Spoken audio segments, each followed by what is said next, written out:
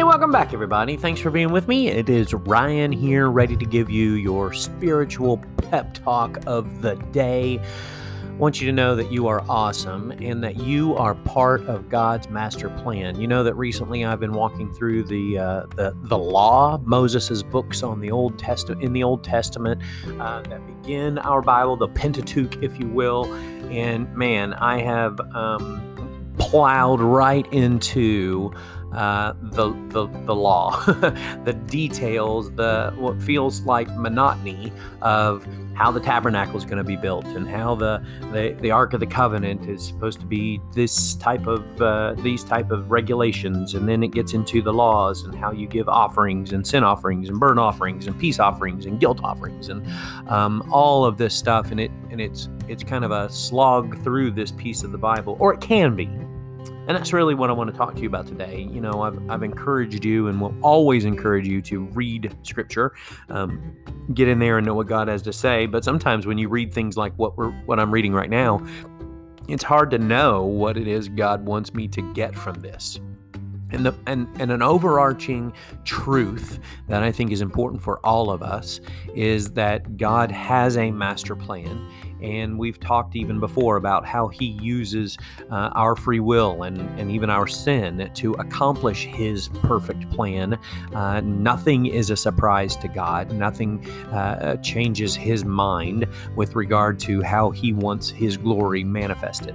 So then we come back to this detailed writing of, you know, how everything should be done in the Old Testament. And I want this truth. This is it. I rambled there for a second. Sorry. Come back to this truth. Everything points to Jesus Christ. Everything points to Christ. He is the salvation. He is the Messiah for everything from the past, everything currently in the lives we have, and everything in the future. It all hinges on the gospel message.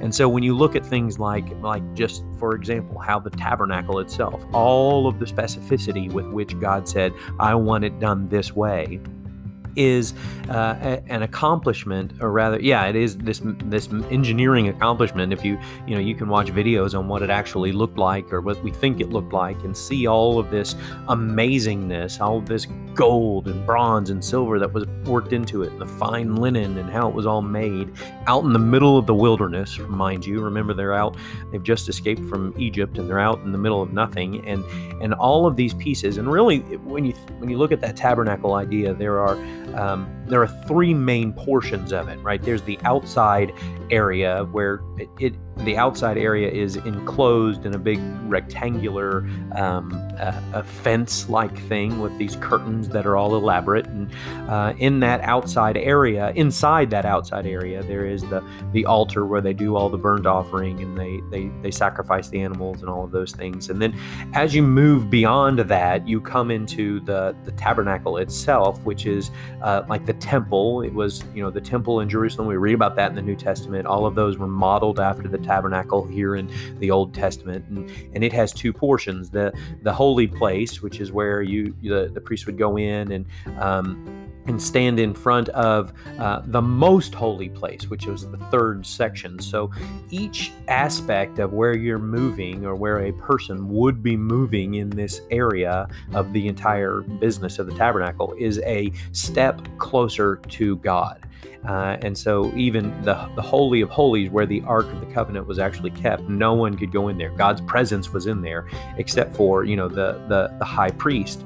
And so, you look at that concept. I'm out here giving my offering. I move closer to God. I get into the holy place, and then I can't even go back to the most holy place where God is.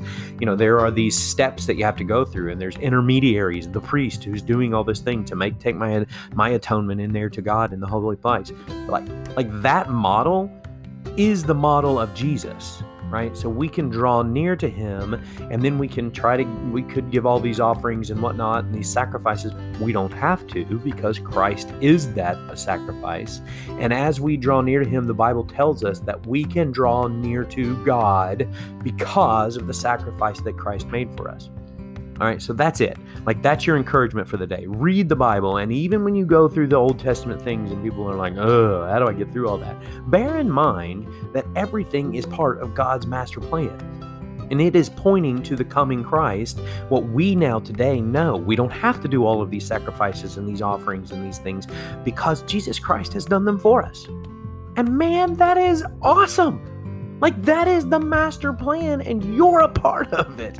How beautiful of a design, and how awesome it feels to be a child of God and to be inside that comforting knowledge that God is in control, that He is sovereign, and that He is providential and uses all of these tiny things to make His plan come to be. You're a part of it today.